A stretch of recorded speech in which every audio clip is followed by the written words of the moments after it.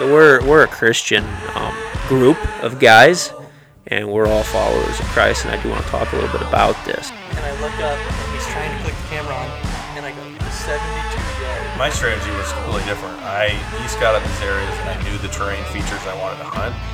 I think that I would rather use a scrape line because I imagine that there's more bucks hitting a scrape line because the line's longer. And actually lay eyes on the property first and then start, doing my e-scouting whenever I actually knew what it was that I was looking at. I think our deer at home have bigger ranges than we want to admit. Just because of the more pressure. I 100% agree. Wrap it up, Kevy. Send us home, baby.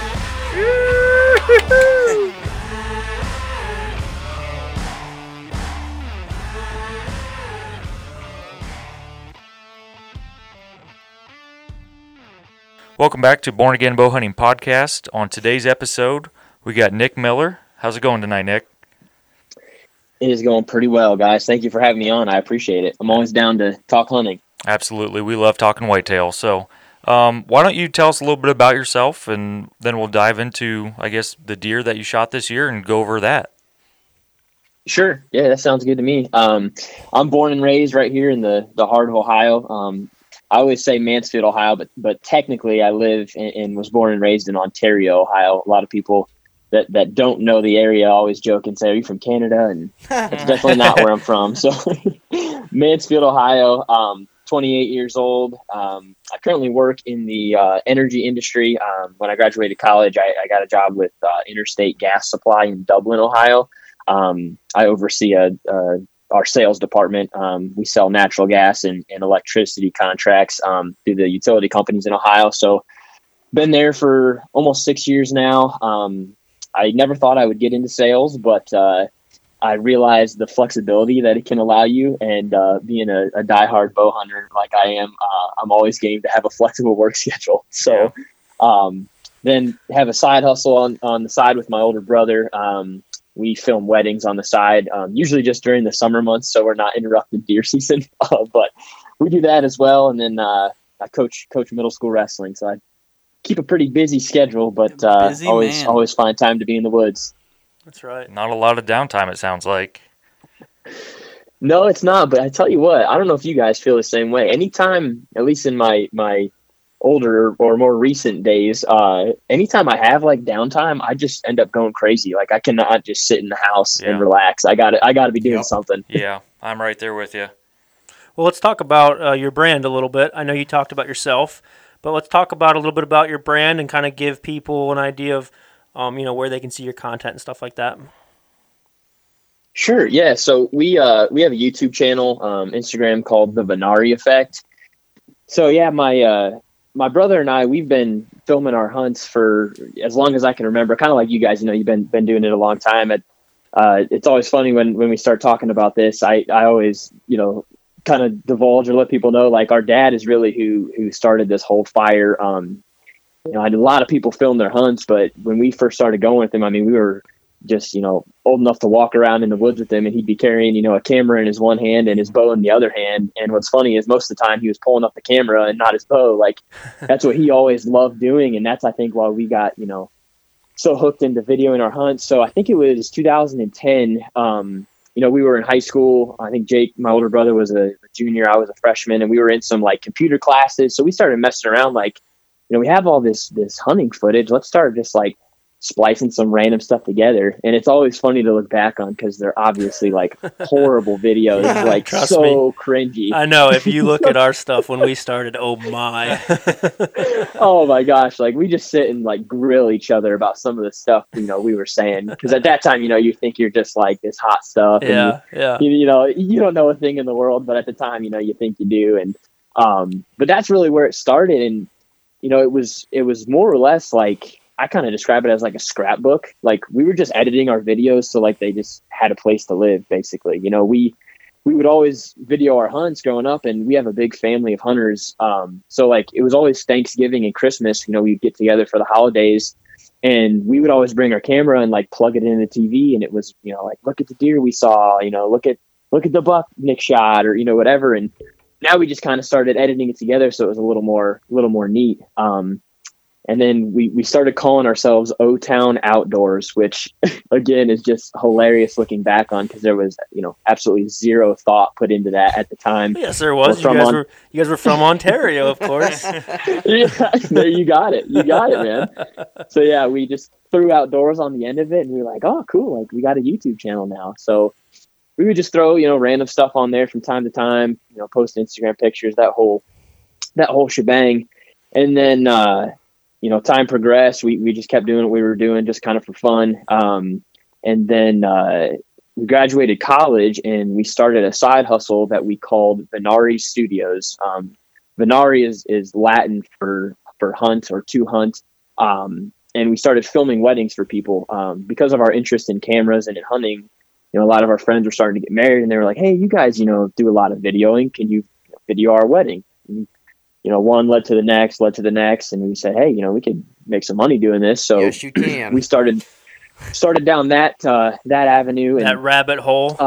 Yeah, that rabbit hole. Yeah, just to really, any money we made, we just were like reinvesting into hunting, whether that was tree stands we needed or new camera gear or whatever. Like, it was kind of what fueled our hunting passion. So I think it was 2020, we kind of decided like, hey, we do, some of this work for people that are getting married, weddings. And then we started doing, some different marketing stuff for like a CrossFit company. We worked with a bow company, just doing some odds and ends stuff, analytic stuff, media stuff, whatever. We said, like, how can we align our YouTube stuff that's just for fun with, some of our side hustle stuff, just so it kind of is a little more neat and makes a little more sense. So we stole that Venari name and plugged it into the Venari Effect. And our goal behind that was to get rid of the outdoors. We just kind of wanted to escape that. Hunting outdoor content is a very saturated, industry, if you will, which I know you guys know. And we just kind of wanted to be creative and just differentiate ourselves a little bit. So that kind of aligned with our wedding business, and we kept that same name. And it was basically just, like I said, the goal behind it was like the hunting effect. Like, what feelings and emotions can we portray in our videos that, people that maybe don't hunt or are just getting into hunting don't really understand, but like guys like yourself that are ate up with it like we are, like all those emotions, the feelings leading up to the shot, the emotions if you wound a deer, the preparation, all that stuff that we know, like we can't imagine our lives without it, but there's really, not really a good way to describe it. To us, that was like the Venari Effect. That's what we wanted to try to portray, in our videos. So Sweet. We just do it for fun. I mean, it's, one of those things where it's, when we go hunting, we take a camera, like that's just how we hunt. And it's always fun just to have those pieces to look back on. We hope 10, 15, 20, 30 years down the road, our goal with that is just to be able to, relive those experiences, relive those moments. And if we can bring some people some joy in the process, then we're happy. That's awesome. Go ahead, Kev. Very cool. I've noticed this year, so this is my first year with the Born Again guys, but like in the stand and stuff, like I'll grab my camera first before I even think about picking up my bow, just to get something on film and watch it. So it's pretty Heck cool. Yeah, it's fun. Yeah, that's awesome. Yeah, and I mean, it's definitely not for everybody. I give you guys credit because I know you guys self-film a lot too, and like that is like, dude, that is tough. That is so tough. And having the discipline, to grab the camera, you're probably like us. It kind of started with us, like, you'd come back after a hunt and you'd tell people like, man, I saw this giant 8-pointer. Well, that 8-pointer is only as big as you can describe it. And, nobody's ever going to know if you're being honest. Well, if you video your hunts, you could be like, look at it. This is the deer I saw. I'm not kidding. Right. Yeah. It's very cool. So you were very fortunate this year to shoot a very nice deer here in Ohio. Why don't we, Stud. get into that a little bit as far as what time of year you shot him, how much scouting you did beforehand to get on that deer? Did you pattern him out? Was he a local deer? Did he just happen to come by? All that good stuff. Yeah, just give us the story, history, etc. Just lay it down on us. Yeah. Let's hear it. All right. I will do that. I get to rambling, so if I'm just blabbing, feel free to stop me. I'm sure we'll jump in. I got him on November 12th, the morning of November 12th. I believe it was 7:45 in the morning. we had been hunting this place pretty hard the last couple of years. And what's interesting about this farm, I know you guys can relate to this, following your guys' stuff. We don't have access to, hundreds of acres. We don't have, a bunch of land in the family or anything like that. We bust our tails in the off season, getting permission, but more importantly, maintaining permission. That's like the biggest part in my mind is like, if you're able to access a property, like making sure you're maintaining it and able to hunt it for, multiple years. And that's what this place has kind of become. We hunt it. There's like 7 other guys that hunt it. So we share it, with a handful of people, and, it's a couple hundred acres, but it hunts pretty big. It's kind of like a swamp river bottom system. And it's relatively close to where we reside. So it's kind of easy just to shoot over there, if you get some free time off of work or whatever. But, this deer in particular, we had actually spotted for the first time the week before the season. So kind of what my brother and I do, leading up to the season, like the week before, or sometimes even opening morning, like when, things aren't super hot or whatever, we'll just slip in and basically like just walk the whole place, like just scout it and kind of tramps around. We're careful. We try to put the wind in our face, whatever, but we're not being like super stealthy or anything like that. Just trying to figure out kind of what's going on. So we went in the week before season this year, right at first light, and we just started walking. And this property was logged this past summer, so we kind of were like relearning things. Is the way we approached it. We learned a lot last year, and all that kind of was just a clean slate because of the way the terrain was now. So we were bumping into some deer, finding some good sign. A lot of the oaks that were there last year, they timbered out. So we were like, man, I wonder if the early season is going to be any good in here. Well, about that time, we were rounding a corner, and there's, logging roads obviously throughout the whole property. So you're basically walking through tunnels when you look at the treetops laying there. So we rounded a corner, and sure enough, like right down the lane, just feeding in the middle of the lane, probably 60 yards away was this deer that I ended up killing. And we didn't have our cameras or anything. We were out, before work, and just, like I said, going to swipe through it really quick. And I pulled my phone out and just started videoing on my phone, and we were like, man, that's a really good buck. And he ended up just kind of working off, back to bed. So we're like, well, we know there's one in here this weekend. I don't know where he'll be next weekend, but we know there's at least one prospect. So we don't typically have a bunch of cameras on this piece. So I wasn't like monitoring any scrapes or anything like that. So that was pretty much the deer we were going to go in there and hunt, at the start of the season. So we started, our normal routine once the season opened, kind of hitting it pretty hard, but just being smart, being safe, and weren't really turning up a whole lot of action.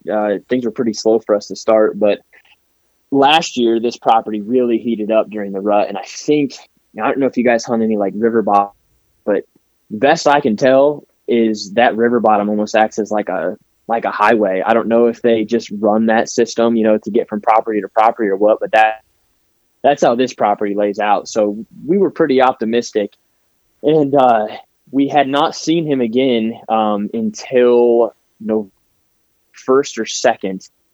It was a real windy day, whatever day was windy in Ohio on those 2 days. We ended up getting down at like 10 o'clock. We had a little morning, and we were just going to try to walk around and find, we weren't where the deer were. We had some slow hunts. We figured we might as well traipse around and figure out where the deer are.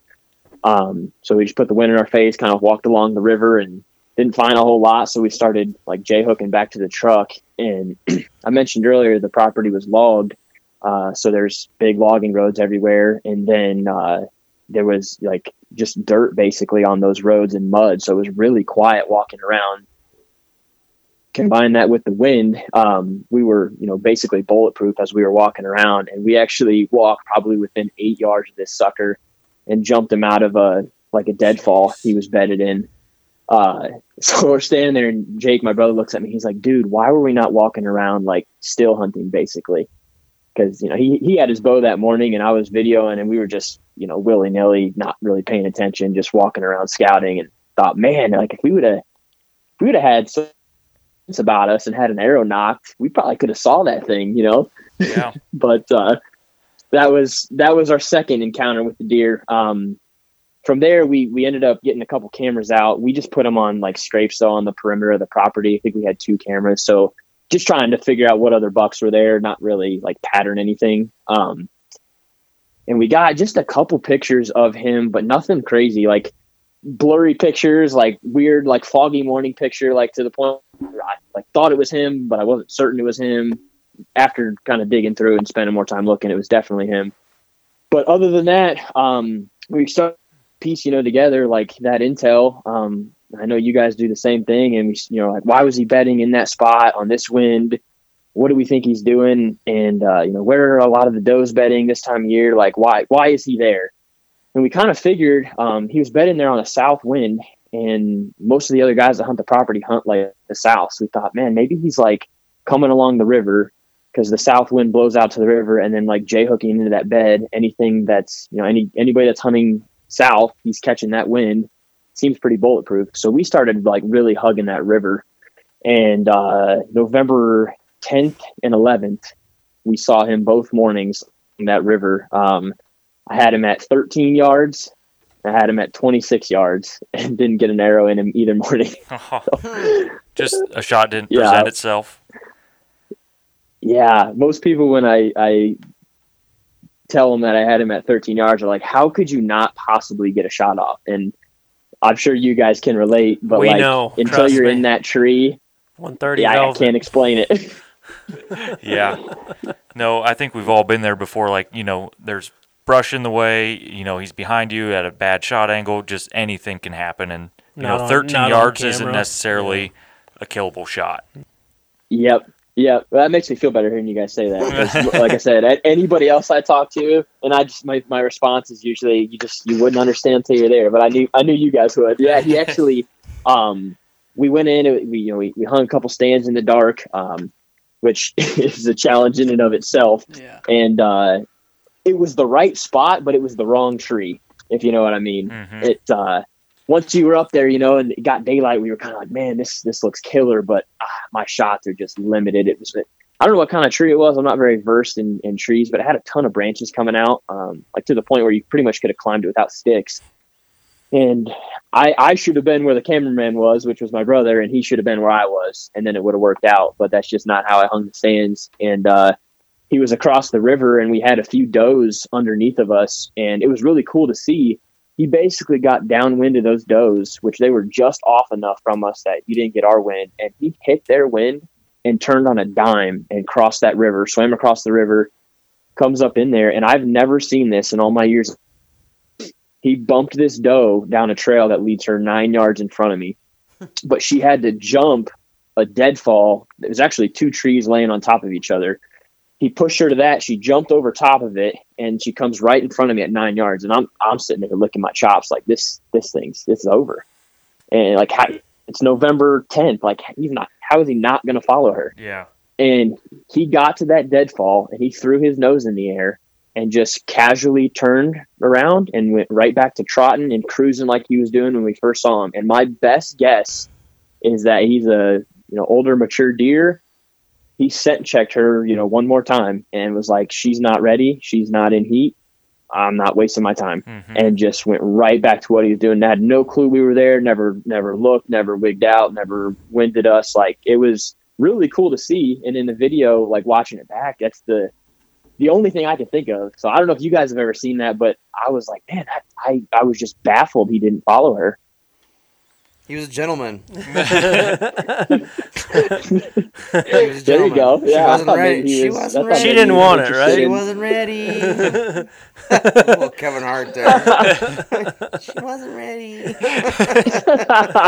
No, but that's really about the only option with it. I mean, he really just realized that he didn't need to put any more energy into that. Yeah, so and he needed to find another one. On the other side of the river, he probably smelled them does. Yep. And he's like, all right, I smell those ladies over there.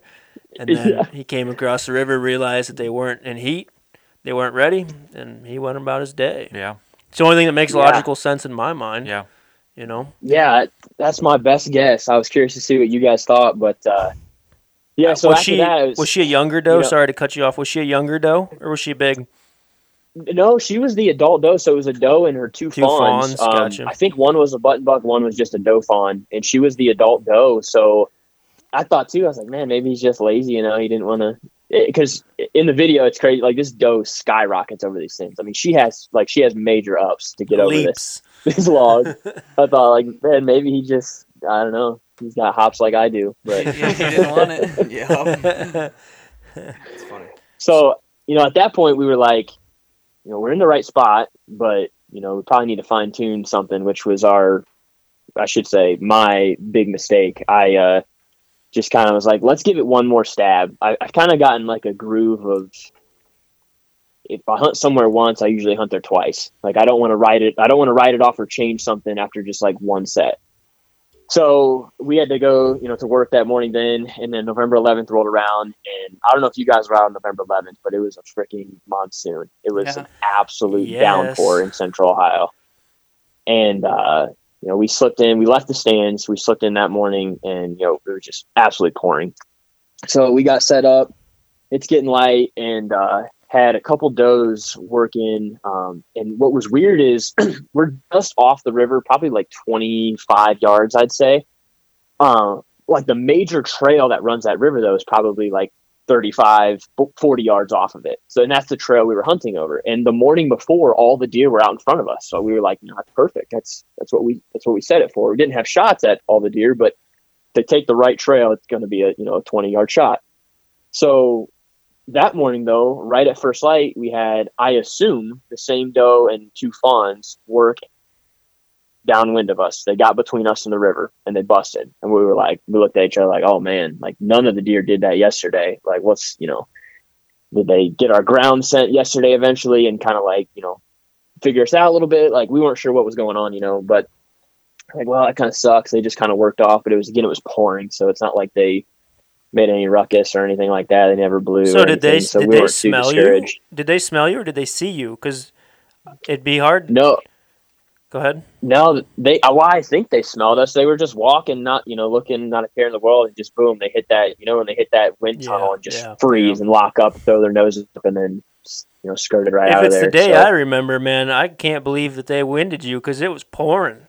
I think it was one of those days where I woke up and said, absolutely not. I remember you're like, I'm not going out. I remember you saying that. I said, I'm not getting soaked in this thing. It's pouring, dude. It was wicked, yeah. Actually, I turned around to Jake. I was like, dude, we're like, there's crazy, and then there's just like stupid. And I don't know which line we're towing. Were you guys in the same tree from before? Yeah, same tree, same stand set up. So again, this is where I screwed up. So I turned to him and said, let's film like a quick interview. Just kind of, the camera's been like under a rain jacket the whole time. I was like, just slip it out real quick. I'm just going to give a quick update, and then, we'll give it another hour. We'll get out of here. So he's filming me, and I say in this interview, and it's so funny how the big man upstairs works and teaches you lessons. But I told him word for word, I said, I really don't expect to see the buck from yesterday again. He's a, older, mature deer. He was, cruising hard yesterday, looking for that next hot doe. Like, I would be baffled if he hasn't found one by now. He's probably, locked down with it or whatever. Wrapped up the interview. I kid you not, I no sooner turn around to look, the direction I'm facing in the tree, and Jake taps me and says it's him. And I'm like, it was seconds after I said, there's no way we're going to see this deer today. There he is. And he's slipping along the river, coming from the other direction the does did, but gonna get between us again. And instantly I was like, oh, he's for sure. And I have 0 shots behind us. It's like I actually posted a picture on our Instagram. It's just a screen grab of the footage that Jake got. You can like not even see him in the video. It's just like a wicker basket of just multiple rows, like just nasty. And he got to 26 yards, just right along that riverbank. He was hugging the river, and boom, hit our wind, threw his nose up, and he didn't wig out like I thought he would. He started like backpedaling a little bit, and then just like turned around and slithered away. Like, just, it was like he, like a big deer does. Like he got your wind, he knew exactly what it was, and he went right back to where he came. Yep. So at that point, I'm like, man, how many chances is a guy going to get? I had him at 13 yards, had him at 26 yards, and now he busted us too. Like, that's probably it, man. Yeah. So we started, we're always scheming. Like, Jake and I are constantly, it's probably a downfall of ours, because like it'll be like, a half hour into the hunt and I'm already like, here's where we need to be tonight. And it's like, dude, you gotta like, you might get a shot this morning, but like, we're always just like scheming back and forth, like, where we need to be, like what we need to do. And so instantly we start, like brainstorming and that was Friday. So we were heading into the weekend and wrestling hadn't really kicked off for me yet. So my weekends, I usually get to hunt quite a bit. And we said, let's split up. We've hunted together. Let's increase our odds. We're gonna split up in the morning. So what we ended up doing is moving one of the stands in that torrential downpour, right along the riverbank. Like basically, if he's not, in the river, like you're good. Mm-hmm. So which we should have done to begin with, he would have been dead both times. But so we moved that one over there, and then we took the other stand, just threw it on my back, and walked probably a couple yards to. There's this real thick, like it's like swamp grass, I guess is the best way I can describe it. It's just like a bunch of like waist to chest high grass mixed in with like dead ash trees and stuff. It's just kind of gnarly, and we had been off of work a few days that week, and we had hunted a few mornings for pretty much till like lunchtime, and we saw a lot of does working back in there. So we said, let's hang a stand back in there. Maybe we can catch him either coming from there or heading into there. It's kind of the direction he went the first morning and the direction he came from the next morning. Like we got a south wind again. It's going to blow out to the river. We'll hug it on that side too. And, at least increase our odds. So we had used the sticks that we had to hang Jake's stand. That's where he was going to hunt in the morning. So what I did is just basically picked a tree and leaned my stand up against it. And in the morning I was going to come back with sticks and then another stand for my dad. Anytime Jake and I don't hunt together, our dad usually is chomping at the bit to go with one of us, which, we love. So, that was going to be the plan for the morning. So we slipped in there Saturday, brought an extra stand and then sticks for my dad. And, we started getting up this tree that I had originally picked out. And, I don't know if you guys get like that gut feeling where you're like I'm making the wrong move. And I just had this like overwhelming feeling where I was like, this isn't right. This isn't where I need to be. So I'm like halfway up this tree and I think my dad is like, are you kidding me? And I'm like, I'm tearing it down. So I start yanking the sticks out of this tree, whatever, and end up moving just like 5 or 10 yards. But it just gave us a better position on this trail that I expected deer to be on. And start getting up this thing, and it was very similar to the tree we had hung in a couple of days prior. I don't know, I think maybe like an elm tree, but it's got branches everywhere, and it had rained the whole day prior, and it's like covered in moss. So this tree was like just so slippery. I'm getting soaking wet, racing around this tree, hanging these sticks and everything. I'm starting to think too, our dad's like a pretty athletic guy. He's a big guy, and he gets around like not too many 6-year-olds do. And I'm like, I don't think he's going to be able to get in this tree. Like, this is not safe. It just was one of those things where you're like, weaving through branches and having to grab on those things, you shouldn't be. It was just weird. And of course I get it hung and I can barely get in the dang thing and he gets in it with ease. I'm like, you gotta be kidding me.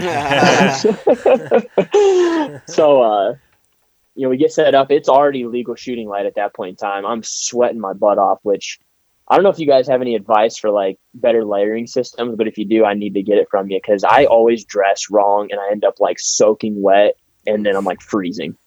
I always try to walk in cold. Like as soon as I get out of the truck, I strip down to almost my base layer. So I'm like almost to the point of like, this is super cold. By the time you start walking, it's good enough. Your body temperature's up, and then I normally get to the base of the tree, hang my set, climb back down, and then put my layers on. So that's what I do. But I literally always go in a t-shirt because really? You always get too hot every time. No, for real, I agree with that. Yeah. I legit will. I think let's see, it would have been our first gun season here. I went in a t-shirt.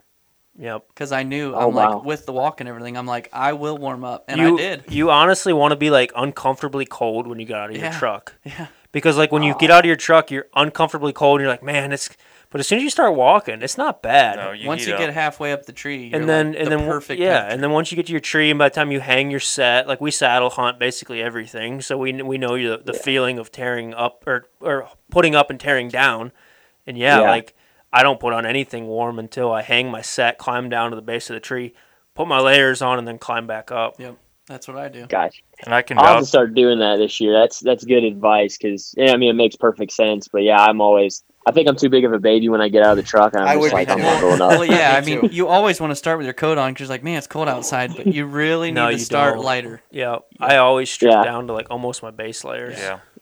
Okay. And then start with a cold shower too. You gotta take a cold shower in the morning, 3 a.m. Eat raw liver, cold shower. Yeah, we don't do that. You have to walk to your stand naked, and then you're a true hunter. Until then you could be comfy wumpy in your stand. Okay? Absolutely not. I want to be warm, Zach. I don't want to scare all the deer away. Yeah, right. Yeah, albino Bigfoot walking through the woods. Yeah, that's the other problem too. Is I know you guys hunt a lot of public and stuff too. Like this piece, just the way we have to access it. I mean, we're walking like a mile in at least, every time. And it's not like, I think a lot of times private land, you think like, oh, it's, just a cakewalk. Like it's a pain getting into this property. So that's why he was back there. I was just soaked at that point. And then to boot, I'm like getting my release on or something stupid. And I somehow bumped my hat off my head. I have no hat. So I'm like, man, I'm like really freezing at this point. But my good buddy Easton, and Easton is a part of this, just as much as my brother and I are. He always says, I think since I've known the guy, that if you want to kill a big deer, something drastically has to go wrong. And I can't believe how many times that has proved itself true, at least for us. I don't know if it's just a coincidence, but it seems like anytime we have a good hunt, something goes wrong. Like you forget something, or your GoPro isn't charged, or you drop something, or like just something goes just wrong. So I had that in the back of my mind, and I was like, we'll see what happens. So the morning was kind of unfolding. Typically on this property in years past, or I guess last year in particular, like there was a lot of late movement in the mornings. But this year it was kind of flip flop. Like we started seeing deer most mornings right off the rip, and I don't know if that has to do with the crops. I don't know if that has to do with the fact that it was timbered. I have no idea. But just like most mornings, we started seeing deer pretty much right away. We had a little like fork horn or basket slip in, and he actually pegged us in the tree. I was kind of moving, and my dad was up above me quite a bit, and he was like trying to get my attention, and he said, there's a buck, and I'm like kind of moving, trying to grab one of the cameras for him, and I didn't realize he was like right there. So this thing pegged us and just kind of like busted out of there. I thought, well, that's a great start. And after that, we had some does work through, and then across the river, we heard just this like insane buck roar, and I don't even know if that's what you call it, but I always hear people talk about that. It was just like these just deep roaring grunts, and I couldn't believe we couldn't see anything because we had a pretty good line of view across the river. And I thought, man, like in my back of my head, I was like, that's like, I wonder if that's him, because I failed to mention the morning that he ended up swimming across the river and nudging those does. When we first spotted him cruising across the river, that's what he was doing. He was just like these deep, just bellow grunts. And so I like got this feeling. I was like, man, I wonder if that's him. And it probably wasn't 20 minutes later. Again, the woods were super wet, and I was looking the other way, and I just glanced across my right shoulder, and he's coming down the trail. And I tapped my dad and stole my brother's words from the day before. I said, it's him. And he grabbed the camera, and at that time, he was probably at like 25 yards. But again, this river bottom is just thicker than snot. And I have about 2 shots on this trail, and he veers off the trail. I'm like, you gotta be kidding me. 3 days in a row, and this dude's getting away again. So, and go ahead. Is this thick because it's naturally thick, or is it also because it was timbered out the year before? So both, but in this particular spot, it's actually like the swampiest part of the property. So they actually didn't timber this section. We're like right on the edge of where they stopped logging. And it's just, I wish I knew more about like vegetation and trees, but it's a lot of like really short, like they're basically like bushes, but they're in tree form, and they just like entangle, and it's almost better to hunt from the ground. If that makes any sense. Like you almost can see more from the ground level, even with that grass, just because once you get up there, it's just all this mess in the canopy. And I think a lot of it is because there's a bunch of dead ash trees on the property, which I think is pretty typical for like swamp ground. And, it lets like a ton of sunlight into the floor. So naturally there's just like all this undergrowth that builds up. And yeah, it was definitely like a learning experience hunting in there the last couple of years, because not too often do we like get up in a tree and you can almost see less, but that's seems to be the case a lot of the times on this property. So, he's veering off, and I got so lucky here. This was one of those like mistakes, and now that I'm talking to you guys, I'm like, man, I made a bunch of mistakes these last 3 days. But I had been tucking my release into my sleeve just to keep it out of the way from like, bumping stuff. And I just shoot a wrist release. And I like pulled it out because I was still obviously getting ready. You never know what's going to happen. And when I pulled it out, it like flung, and it hit the riser on my bow and made this just like ting. Yeah, it was, it wasn't super loud. It's dead quiet in there that morning. And he stops in his tracks. He's probably at like 35, 40 yards at this point, stops in his tracks and just whips his head around. I'm like, well, he was already walking away, but I just definitely sealed the deal on that one. And, he stood there locked up for, I don't know, a minute or so, and just mellowed back out. I thought, what are the odds of that? Like, I thought for sure he was out of there. He never looked at us. He, looked in the general direction. But I was like, man, I was just upset with myself. But at that point in time, like, I had stood up and stuff, and out of nowhere, he just cuts hard and starts like coming back towards us.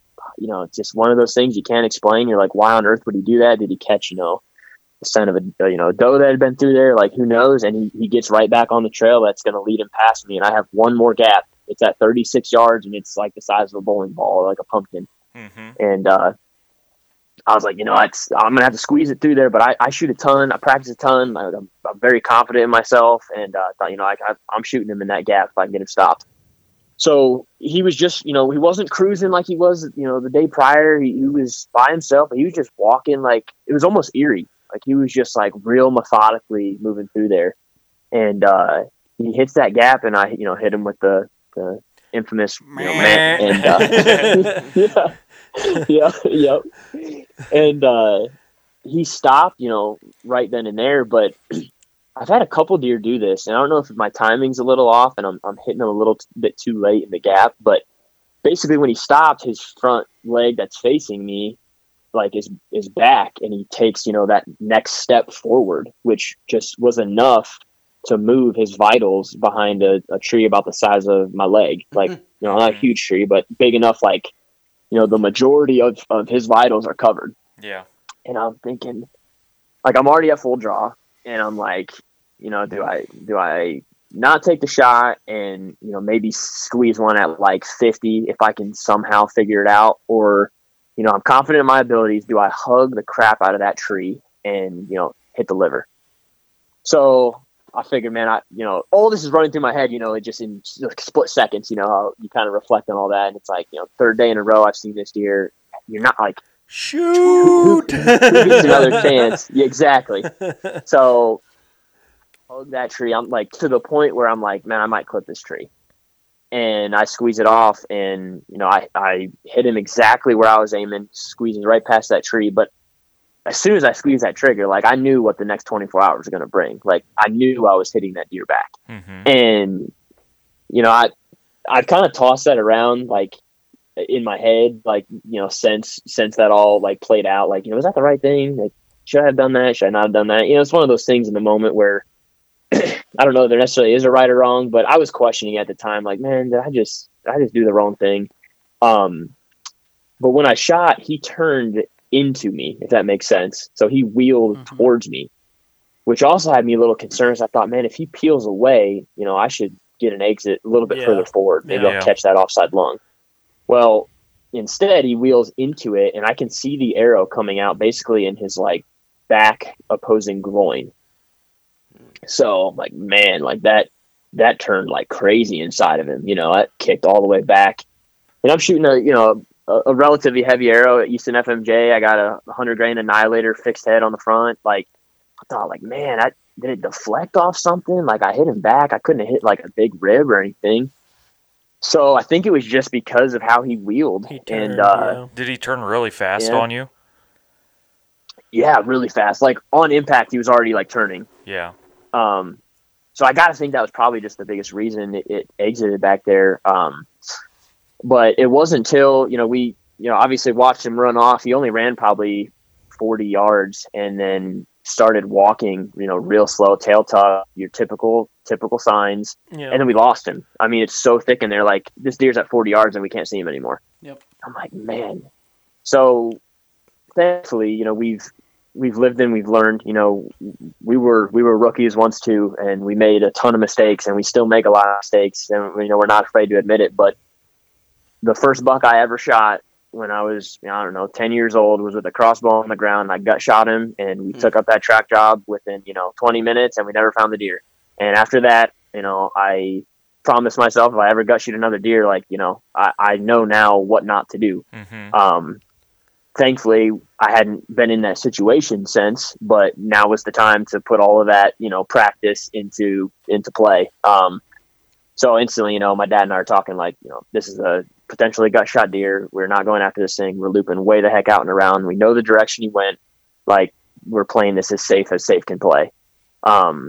So luckily, I mentioned earlier, there's quite a few guys that hunt this property, and they're all good dudes. But you always are concerned, like, if it's going to run into like their setup and like ruin their hunt or, whatever, like they end up, all kinds of stuff go through your mind, but he ran in like the best direction possible. So we try to like stay to like certain sections of the property. Like, we'll hunt this section, you guys hunt that section. That way we're not bumping into each other. We got a good relationship. Mm-hmm. So he ran basically further into the section we hunt. So that was a plus. I was trying to, look at like, okay, what are we working with here? So that was a good thing.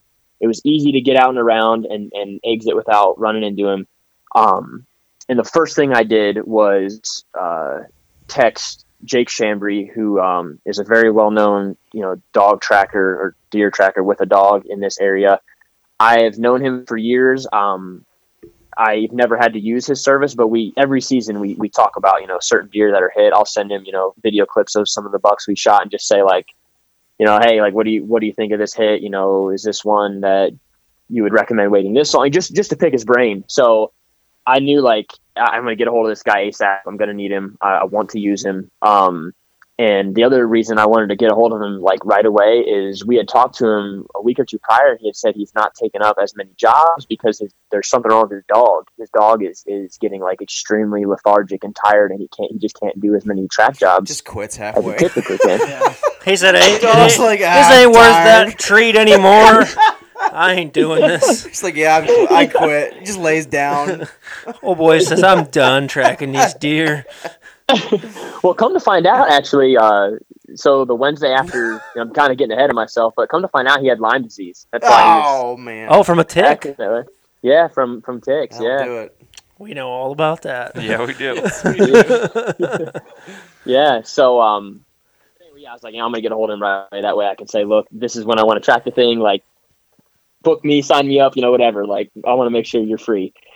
So I got a hold of him, and of videoing your hunts, which I know you guys are know this well, is it's fun to relive. Yeah, it's fun to make cool videos, but when you're dealing with a marginally hit deer, it is crucial to be able to go back and figure out exactly what the heck happened. Watch that film back. Yeah. And it was funny because we, again, this is just, living real lives and doing this stuff. It's kind of funny when you look back on it. That day, my brother was going to be moving into a new house that they had been working like 6 months on renovating. So we went back to their house currently. My dad, my brother, and I sat down. Just there's no furniture in the house. Like, everything's packed up. They're moving. His wife's like running around frantic, like cleaning stuff. And she's like, "Nick, like, you really had to go and shoot a deer, today of all days." And, we're sitting there in our camo on the floor with Jake's laptop, like blowing it up, like slowing it way down, editing a clip together to send to the dog tracker. And I I think I said something to Jake, like, dude, this is the Venari effect. Like, these are those emotions we're talking about. Like, all this stuff that, people that don't hunt would never even, they'd be like, why in the heck do you care? Like, you just hit a deer in the guts. Like, what, like, well, I don't get it, but like to us, there's all these emotions that are running, and it's like, it means everything. And it was just cool, like, living in that moment, like, just, trying to make it all work and live our lives at the same time. I don't know. It was just kind of cool to reflect on, and something that stuck out to me.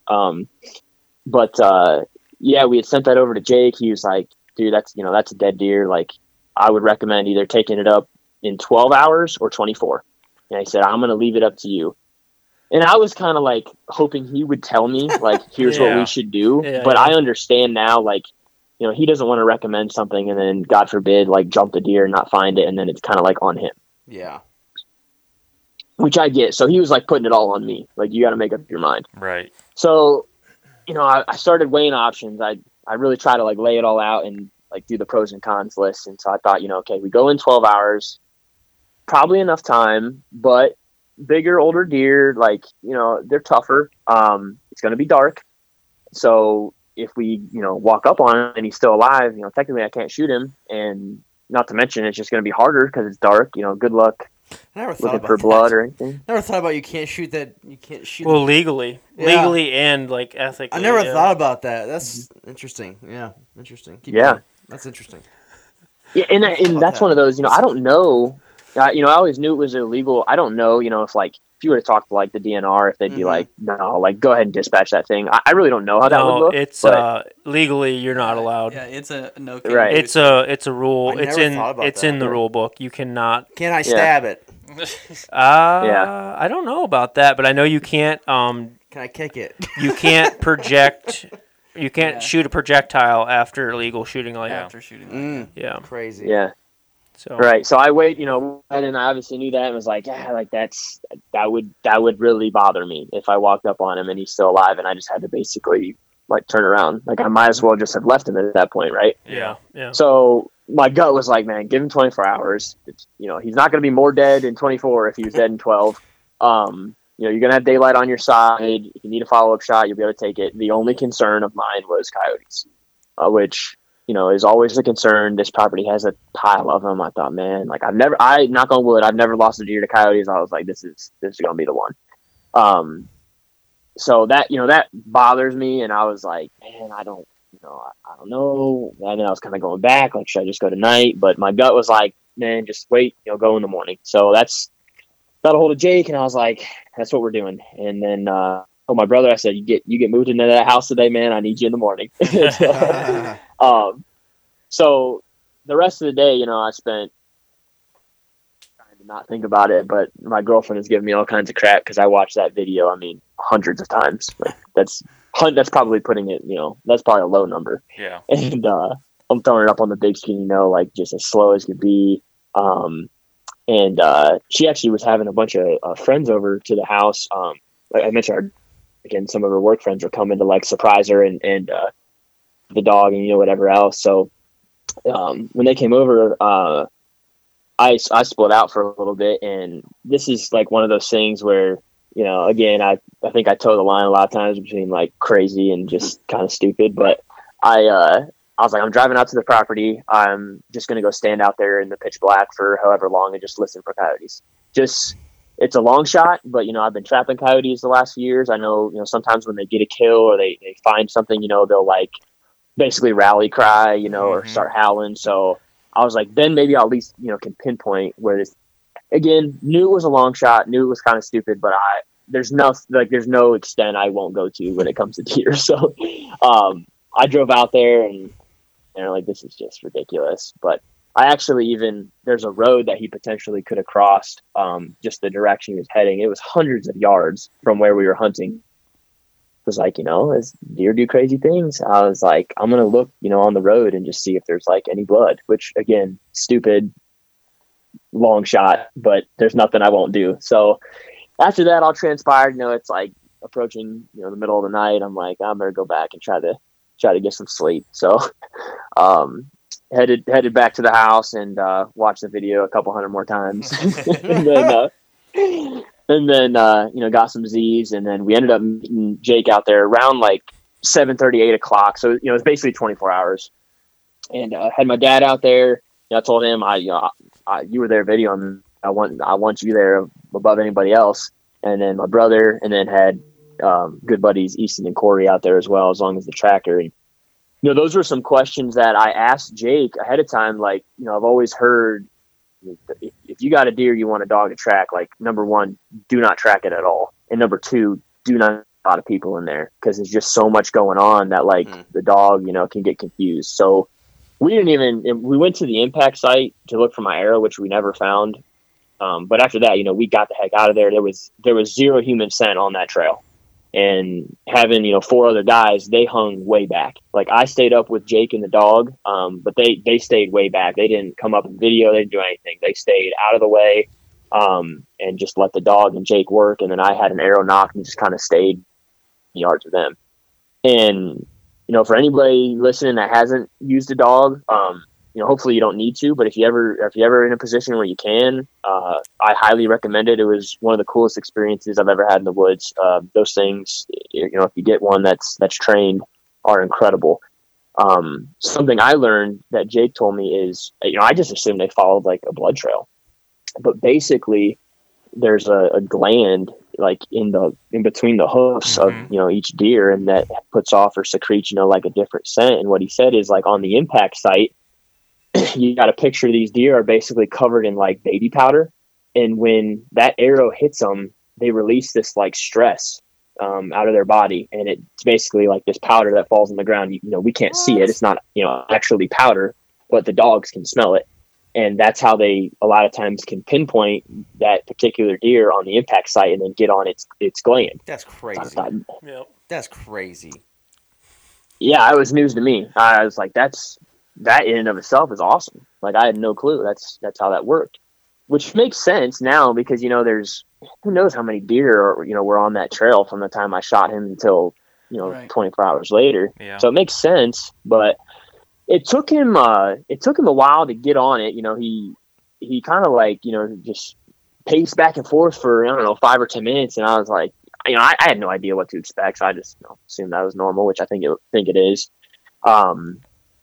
Ended up finding like a speck of blood along the way. And, there was like a point in time where you almost like snapped your finger, where the dog was like on it, but like he kind of kept getting off of it. And Jake would like kind of like take his head and like put it back in the trail and like get on him, find him. And, like, it was like you snapped your finger and all of a sudden, like, he just had it. And from that point in time, it was probably like a couple of minutes and this thing found the deer. Like, it Holy was smokes, that's the crazy. whole thing probably took like 20 minutes. Which again, I had no clue, how far he would go. And I didn't know if, coyotes pushed him or anything. But, yeah, once that dog like really had the scent, really had the trail, I mean, it was like minutes, which was cool. So I had hung back and I just heard Jake kind of go, "Good boy, good boy, good boy." So I was like, "Oh, cool, we got him." That's when you take off running and say, "We found him, boys." Yeah. So how far was he? How far was he then from the shot to where he was dead? About 175 yards. Oh wow, that's enough. That's really not that bad, though. No. They can go a lot farther. Yeah. Yep. And the river kind of makes like an oxbow, and he headed basically just straight back into it. So yeah. I think we would have found him even without the dog. Because again, like just looking at the terrain and like, looking at maps and stuff, like I was like, man, he doesn't have like a whole lot of real estate to go, unless he gets in the water, which, it's a swamp, the whole property's water. So it was like, I was joking with my brother, like, they say, gut shot deer go to water or whatever. I was like, the whole thing is water. The deer's just going in circles. Yeah. Yeah. That's funny. So, what was the events that happened right then and there was like, again, just crazy to me, because I just didn't expect it. I go like running up to the deer, I'd been like, heck yeah. Like, obviously you're at like the peak of your emotions. Right. And Jake is like, dude, don't come any closer. And I was like, what? He was like, yeah, like this dog will tear you up. Like, don't come anywhere near this deer. So he's like, just gnawing on the hindquarters of this thing. I mean, like ripping this thing to shreds. And he's like, yeah, dude, like this is his deer. Like that's how they look at it. You know, this is his reward. Like this is his now. Like don't come near it. I was like, holy cow. So I'm like standing there, you know, like 20 yards away as this dog just like annihilates my deer. And he eventually pulls him off, and it's like the funniest thing in the video. This dog starts just like whimpering and whining and howling, like he was so sad, you know, like that he just took him off this deer. Yeah. And so he said, all right, you can go check him out now. So I go over there and I said, you know, I eventually would like to get pictures with you and this dog. And he's like, yeah, we will, but when we get in pictures, like don't move that thing. Like if you jerk him around, like this dog will get you. I'm like, dude, like I'm like sitting there like I'm about to get attacked by this thing. But it ended, you know, it was all fine. Obviously, the dog is super well trained, and Jake is incredible with him. So he ends up, you know, mellowing out, and everything's good. And but yeah, that was pretty much it. And come to find out, it was basically center punch. So I thought it was a lot further back than it was. Center punch the liver, and then with that deflection, you know, ended up catching, you know, guts then too. But it was a straight liver hit, and then on the exit catching some of that stuff as well. And it looked like, this always fascinates me, like, you know, a gut shot deer, like how many times did he bed or whatever. That was his first bed. Like you could see he was in this just nasty, like multiple rows. Just, I mean, what he walked into is like where big bucks go to die. And there was 2 beds in it, and they were side by side. So he looked like he bedded down. At some point in time, he got up and he went right back down. So I had asked him too, because he sees, you know, way more dead deer than I ever will. And I said, you know, how long do you think he was dead? Because he was not stiff at all, like not even a little bit. And he said he just thought a few hours. So I don't know if it was a few hours because he wasn't warm. So I thought maybe like, if I'm not mistaken, I think they like go enter into rigor mortis and they come out of it. So I don't know if he was dead for a lot longer and he like, you know, stiffened up and he was getting loose again, or if he really was only dead for a little bit. I don't know, but yeah, it's funny that you said that it was a center punched liver, because typically that's like a 4 to 7 hour wait time, and typically with a liver kill or a liver shot that you can go fairly quickly. At least from my experiences, I've got some buddies that have shot some liver deer as well, and a lot of times we wait, you know, 6 hours and they're stiffer than a board. So I was actually going to say, so he was dead within 6 hours, but then you just definitely debunked my theory, because you said that he was only a couple hours dead. And if you center punch his liver, man, I guess it just shows that every situation's not the same, and just be cautious. And a wild animal, especially a mature animal, a mature whitetail's desire to live is unmatched, in my opinion. Yeah. And it just goes to show that you made the right move by waiting 24 hours, because he might have been alive still. If you would have went in there any sooner, you might have jumped him up, and then bye-bye deer. So the deer... I got something to add here. The deer that Kime shot a couple years ago, he said the season before, one of the neighbors shot it through the liver, and it made it. Really? Wow. Yeah. It was. I don't think it was like a center punch in the liver, but he said it got a good portion of the liver, and that thing lived for the next season though. See, it just shows these the will deer, to live is crazy. Like, what about that video on Instagram or social media where that dude, that big one that puffs up? Have you guys seen that? That dude center punches that deer on video, and then the neighbor kills him, and he's got like all infected, and he's all puffed up. And I haven't seen that. I'll have to show you guys.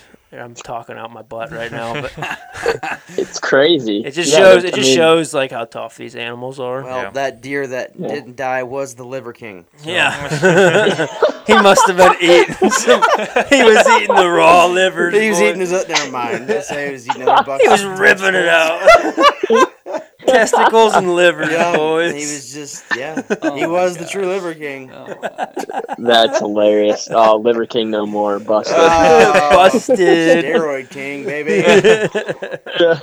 So funny. And again, I don't know, like, I personally think he was dead for, like you said, like 4 to 6 hours after, and he because I've had deer, that are super stiff, and then like we'll let them lay all day, and then we'll like take pictures the next morning or something, and like they're kind of loose again. Yeah. So I almost feel like I agree with you. I think he was dead for a lot longer, and then he hit like rigor mortis, and then came out of it because he was cold. If he was not stiff and like warm, I'd say, man, he was cold. Yeah. So yeah. We'll never know, but yeah, you're right. It just seems like they're tough as nails, and if I would have found my arrow, I would have, if I could have told, if I could have like, okay, this is a liver shot for sure, I probably would have went sooner. What was weird is in the video, as he's running away, and I can't believe I didn't get a pass through.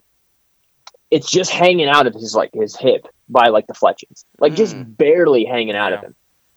And so I'm like, oh, we're going to find this 5 yards up the trail. Right. Like, there's no way. We never, ever turned up that arrow. Some good fletchings. I mean, we walked that trail. My dad, while we were, like, gutting the deer and taking pictures and stuff, he just walked up and down and up and down and up and down that trail, and we never turned that arrow up. I have no clue where it went. You probably should have looked up. It was probably in a tree somewhere.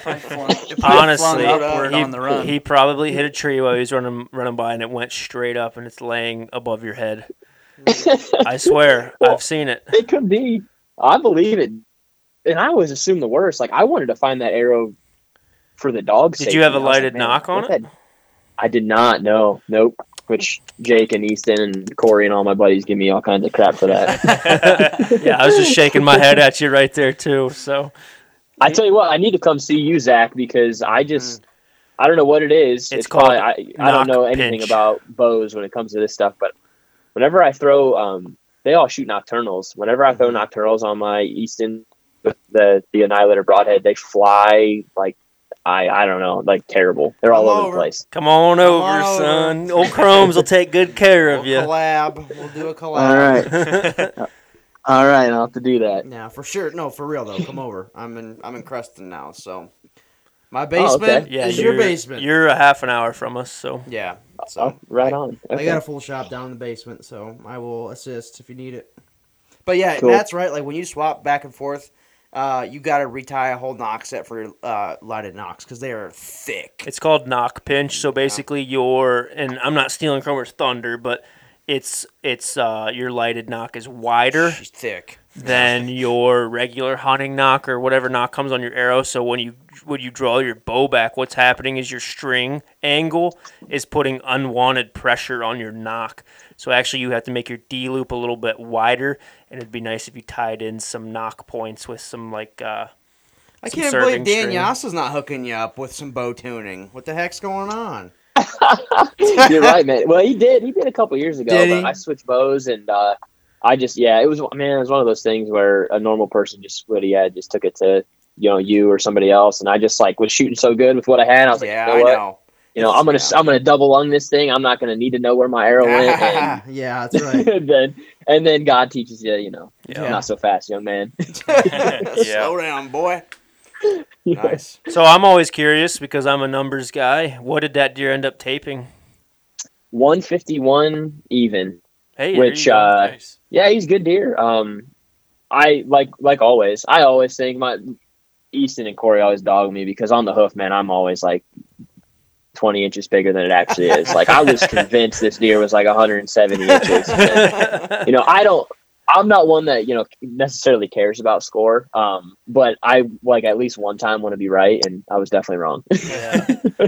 Yeah, it's hard to judge them on the hoof, to be honest. I feel like trail cameras and on the hoof obviously are like, obviously people always misjudge, but especially at night, night pictures, and then when they're on the hoof, like your adrenaline's pumping, it's definitely hard to judge deer. So yeah, when he was at 13 yards that first morning, I looked at Jake. I'm like, dude, that's 170-inch deer. He was like, oh yeah, for sure. And then we'd see him 3 days, so I was like, and we jumped him at like 8 yards at one point. So I'm like, I'm probably close. Like we got to see this thing up close twice. Yeah. No, I'm not good at that. So I had. Go ahead. Sorry. No, I was just gonna wrap up and say we obviously got in process and eat all of our deer meat and everything. And this is the first deer I ever processed that had wounds. He had a pretty gnarly wound on his like puncture back. wound. It would have been the side that was facing me, his left side, his hip. And I couldn't really tell, I was fishing around for a broadhead because it was like a deep like gash. And it was actually bad enough that sometimes we'll process our own deer, but life's been busy. So I took it somewhere, and they actually didn't give me like one of his hindquarters and all that. It was meat. They said it was all like nasty and infected and stuff. So I thought that was kind of cool. It was probably a gore mark from another buck. I've shot a few from 170. I've shot a few that have had gores in them. Yeah, from a 170. So from the actual 170. That's funny. So Nick, I had kind of a question, and it'll probably be what'll wrap this podcast up. And please don't take any offense to this. And I'm going to be careful with how I word this. But your progression. That's an interesting way to start a question. No offense. Sorry, I just sometimes I say what's on my mind and I don't think about how I say things. But your guys' progression over the years. I want to know what changed in your hunting style or your tactics or your way of getting properties, your progression of killing bigger whitetails over the last couple of years has skyrocketed, in my opinion. When we first met you guys, it was just you weren't killing the deer that you guys are killing now, and I'm very impressed with what you guys have been laying down the last couple of years. What changed? Because, it's been night and day, in my opinion. Yeah. Well, first, I appreciate you asking this question because I was hoping actually you would. So you're absolutely right. And what's funny about this is we, had YouTube or social media or anything when we were growing up. We were shooting really good deer. Our dad, whether he knew what he was doing or not, man, he was putting us on deer. I killed a lot of really good deer when I was in like middle school, elementary age. And then when we started really getting into filming our hunts and producing things, we fell into what I think a lot of people do when they get into this. I hate even using the word industry, but we were the guys that wanted to get sponsors, partners, we had this idea in our head of what this was supposed to look like. And we completely abandoned any woodsmanship our dad had taught us, any sort of, knowledge we had gained just from our experience and being out there. And it was all about products. It was all about, I got to use this. I got to do this. I got to be in this spot doing this thing for this video. And it was miserable. I mean, it was miserable. Not only were we not killing deer, but I was like, what are we doing? This isn't us. This isn't hunting. This isn't what we, grew up doing. And I'm glad we went through that actually, because, when we started killing good deer again, a handful of years ago, we dropped all that stuff. We don't work with any, I mean, we have like a couple buddies that, make products, like our friend Shay, he's a knife maker that we would use them anyway type deal. We don't work with anybody anymore. Other than those, it's all about, I don't want this to sound like selfish, but it's all about us. Like it's all about just having fun with your buddies, with your families, making memories, doing it the way that we know how to do it, that we have fun, doing it. That's what it's about for us now. And our success turned and reset on a dime when we started hunting again and not producing, if that makes the YouTube videos, whatever, we hope people watch them and we hope people enjoy them, but man, we do it for us. Like whether 0 people watch or 100,000 people watch them, they're going on YouTube. It's our scrapbook. It's our memory book. Like that's what we enjoy doing. But now, we hunt based on sign, we hunt based on experience, we hunt based on, what we're learning out there real time. And I think, if I had to pin it down, that's what happened, in my opinion. And being mobile too, I always joke, like there's this big, push right now, like mobile hunting. And we've had this conversation that you and I are having right now, like multiple times. When we were killing big deer as kids with our dad, we were mobile hunting, not in the way that it's portrayed now. We would hunt, from the ground, and we would bounce around with a crossbow. That's mobile hunting. We were never hunting in the same spot. We were all over these properties. Did we know what we were doing? Were we lucking into some of them? I'm sure. Our little sister killed a 165-inch giant from the ground sitting on a 5-gallon bucket. Like, what I mean? Like there was clearly luck that played into a lot of those situations. but we weren't we weren't spending a bunch of time thinking. We were putting the wind in our face. We were getting in spots where, deer were, and we were having fun. And we completely got away from that to the point where it was almost miserable. It was almost like, what are we doing? And I know other people go through that get into this sport. And by sport, I mean hunting and filming. I know there's other people that go through the same thing, which is why I'm glad you asked the question. Cause if I talk to young people that are getting into this stuff, I always let them know, like, look, there's going to be people that approach you. There might be people that you want to approach. Use your head. There's some dirty people out there, and it makes this sport that we love not as fun. So that was, I know, a very long-winded answer to your question, and I really appreciate the question. And the next thing I'll add that is, aside from that, is we are very, very fortunate to hunt some very good properties. We put in just a crap ton of work getting these properties and maintaining these properties and these relationships. I mean, some of the stuff we do for and with these landowners is probably unheard of. But I would be lying if I said that we don't have some very properties to hunt, because the older I get, the more I realize how important that is. If there's not a 151-inch deer to go and hunt, you're not going to kill a 151-inch deer. Yep. I stand by that every day. You can't kill a ghost. And I tell that to everybody. Yep. And I am super appreciative and do not take for granted the properties we hunt, because I know any year we could lose them to a sale or to a lease. Trust or me. to I know all about it, son. I know all about it. Yeah. Yeah, I know you guys operate the exact same way, which is why I appreciate talking to y'all, because I know some people don't really understand it. And then the last thing I would say as far as the success is, I'm very blessed and fortunate to have a brother that is the man. Like, me and him are, best friends, and he picks me up when I'm, going through the grind, and I do the same for him. And we're constantly, like I said, scheming and trying to make each other better. Dad, that's the same way. He's just as eaten up with it as we are. And he killed a deer a couple years ago, but up until then, like, the dude never carries a weapon. Like, he just wants to be out there with us, like pushing us, videoing us. And then Corey and Easton, you guys, I enjoy talking to, because I know you got a tight group of buddies sitting there on that podcast that all think the same way, all have the same passion, all have the same desires. And I'm very blessed with the same thing with Corey and Easton. They're, just as eaten up with it. I don't know anybody else in my circle that can understand the things that I go through and talk about when it comes to hunting. And I know they're right there, with it. So that, to me, the older I get, plays into the success, because, like, if you don't have that support system, whether it's your wife or your family, brother, friend, whatever, like, it's not as fun. Like, it's kind of just like, man, I'm going through it, like, not seeing deer again, I miss this deer, and I'm just sitting there having to eat it, all by myself. Like, if you don't have that, man, it's tough. So I would be remiss if I didn't say that as well. Yeah.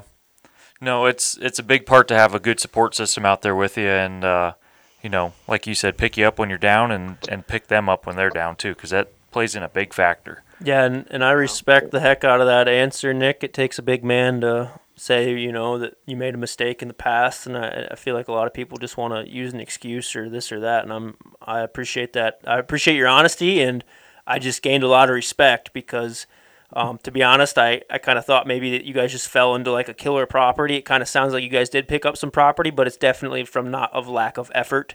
Yeah. And I gained a lot of respect. So you definitely got a lot. I'm going to say it again. You definitely got a lot of respect from me. So I appreciate it. Yeah, no. Again, I appreciate the question. I like those tough questions. But yeah. So that was. I don't know if you guys have anything else, but that was a lot of fun. Like I said, I'm always down to talk deer hunting. Let's do it again. Just like you guys, I'm sure you could do it all day, every day. Oh yeah. Yeah. We'll let everybody know where they can find your guys' stuff again. At the Venari Effect on Facebook, Instagram, YouTube. We're on all those, and yeah, we don't really have like a schedule or anything. We got busy lives, and we post when we can. I kudos to you guys for getting together every week and having a podcast like that. That takes a lot. I always say, my favorite people to follow in this industry are the actual real world people that have jobs and families and still make time for this stuff every single week. Like, it's cool to hunt all the time, but like that's not real. That's not relatable. Like if you're hunting, 365 days a year, I can't relate to that. I'm trying to squeeze this stuff in, and a couple hours here, a couple hours there. So I got the utmost respect for you guys and doing your videos, doing your podcast, all that stuff, because I know you're the same way. I know you got a lot going on. We appreciate that. We do appreciate that. And I just want to throw in a little plug for you guys. If anybody is wanting to see some like grade A photography, these boys, their Instagram page is fire. Yeah, it's very good. Like if you're looking for like professional like pics, go check out their Instagram page because it's quality. So I'm always jealous of the work that you guys put in on that kind of stuff. So appreciate it. It's funny I usually do the Instagram stuff just because I'm not smart enough to edit videos. And my brother Jake has 3 kids and a 4th due any day now. Sure. So like anytime, it's like we don't have videos coming out because he's got a lot of kids running around and stuff. And I'm not smart enough to edit videos. So I just stick to the pictures. Alrighty. Well, thank you for coming on. We had a good time, good conversation, and congratulations on the deer. And I mean, that was pretty cool that you guys were smart enough to call in a dog rather than just go tromping through the woods and, possibly bump that deer again. The dog thing is exploding. It is. In the last year or two, it is blowing up. It blows my mind that there's some states that it's not legal for you to track a dog. I feel like a couple years ago, not to get down the rabbit hole, but I feel like a couple years ago it was like frowned upon to bring in a dog. Like, oh, you're bringing in a dog? Yeah. Like you can't find it yourself. You can't find it yourself, and nowadays you got drones finding deer. So it's like, drone deer recovery, free plug. Yeah, which I don't want to keep you guys.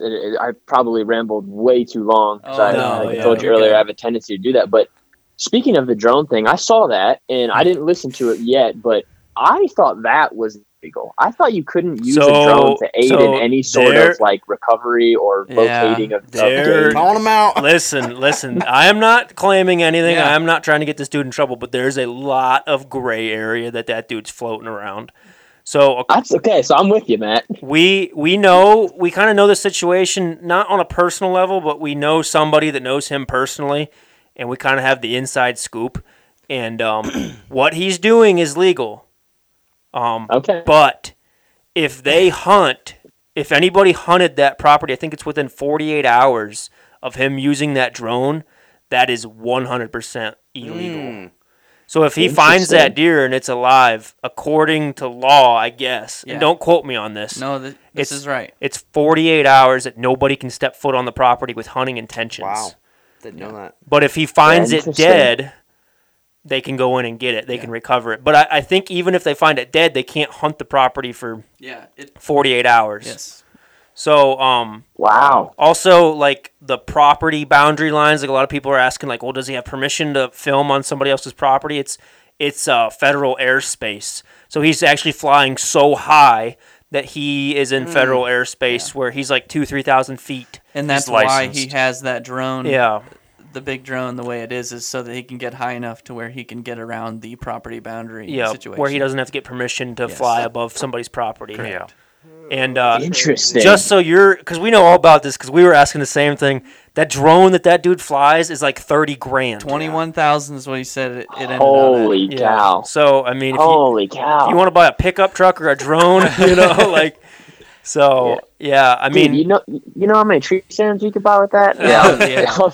Now, quickly, crazy, man. Really quick, like I watched something on the internet.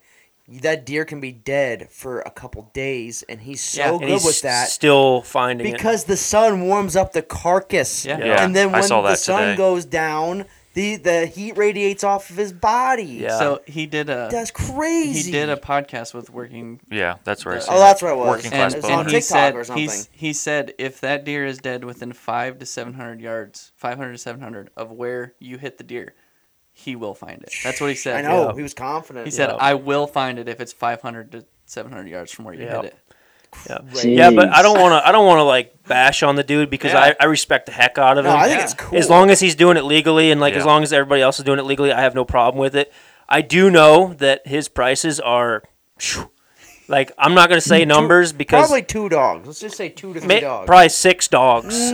Yes, trust me, I know. Yeah, that's right. I mean, his prices are so high that like. Yeah. Well, you got to pay for a $21,000 drone, though. Yeah. But his odds of finding it are like pretty high. He has like a 98% success rate right now. Yeah, because he'll find it alive, but that's also something a dog won't do. Yeah. See, that's the benefit of the drone, and that's why it's causing so much stir right now. Is because dog's gonna go in there. You're gonna be with the dog. You're gonna push that deer. You're gonna push him a mile, whatever. A drone can fly over and. He's not going to move. And he's got a spotlight on it, so at night, like when he finds the deer with his thermal, he just throws the spotlight on it, and then they take a picture of it, and they're like, yep, that's the deer, and he's still alive. Can't hunt here for 48 hours. Yeah, it's crazy. That's nuts. Yeah, and I don't know the dude at all. I just randomly saw it on like TikTok the other day. So I don't want to bash the guy either. I just like raised my eyebrows from it. I was like, I wonder if that's legal. Trust me, you're not the only one that thought that. There's a lot of people that have been asking the question. He has raised a pretty big stink, to be honest. But as far as I know, he's in the right. He's doing the right thing. Listen, if he wasn't, the first TikTok video would have got the cops called and he would have been taken down. Exactly. If he was in the wrong, he would have been busted by now. The law would have taken him out by now. Yeah. Well, I'm sure too. If you're gonna jump down an endeavor like that and go on a big podcast and whatnot, you probably get your ducks in a row first. Yeah, you're gonna do some research. He's probably got permits and all kinds of stuff. He does. Honestly, he does. You're probably not gonna buy a $21,000 drone unless you know what's going on. The dude, it's safe to say. Yeah, the dude's done his research, but it's paid off. I think. If I ever kill a monster, I might give him a call. Honestly, like I don't know. Like if I ever have a questionable shot on a monster, tempting. Because like he can. Yeah, most of his recoveries are like 10 minutes. He flies that thing up and nuts. Check him out on YouTube, Nick. It's actually pretty interesting. He's got a big following. Honestly, he's been filming a lot of the recoveries and stuff like when they get there, and it's pretty cool. Well, my wife. Good news and bad news. Good news, I found my deer. Bad news is I won't be able to make the truck payment this week. Yeah. Dude, this guy, if he does this long enough, he's probably going to find like bodies and all kinds of things. So. I never thought of that. Yeah. I never thought about that either. Well, yeah, he could find people just hiding do out in the woods. missing people or missing person report or whatever. I'm sure they're already doing that, FBI, and they got. Oh, they are. Yeah. ODNR, when they fly the plane around during gun season, they have a thermal camera up there. Oh, gotcha. Yeah, because like during gun season, you always see that plane flying around. That's ODNR. Yep. All right, we got to wrap this up. Get out of here. It's getting bad. We're getting deep. Alrighty. Me too. Well, hey, good luck to you guys as well. I know from following you guys, I'm sure you're on good deer. So good luck and hope you close it out. One would think so. We appreciate it, buddy. Thank you. All right. Doesn't matter what you've done in the past. You can always be born again, and born again is out. Peace. Peace.